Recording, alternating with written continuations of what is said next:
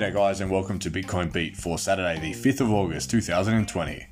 Bitcoin is currently trading at $10,418 up 0.90% for the past 24 hours, with an average transaction fee of $5.42.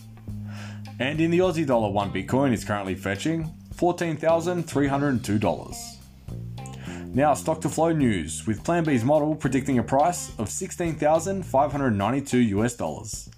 We are currently around $6,000 short of this, giving us a stock to flow multiple of minus 0.46.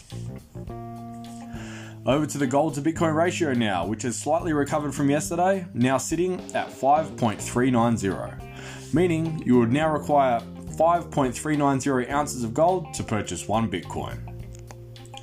Fear and greed time now, with the Bitcoin Fear and Greed Index at 41 on the chart, which equates to fear. Warren Buffett once said, "Be fearful when others are greedy and greedy when others are fearful." Those few words right there are why I continue to report on this index.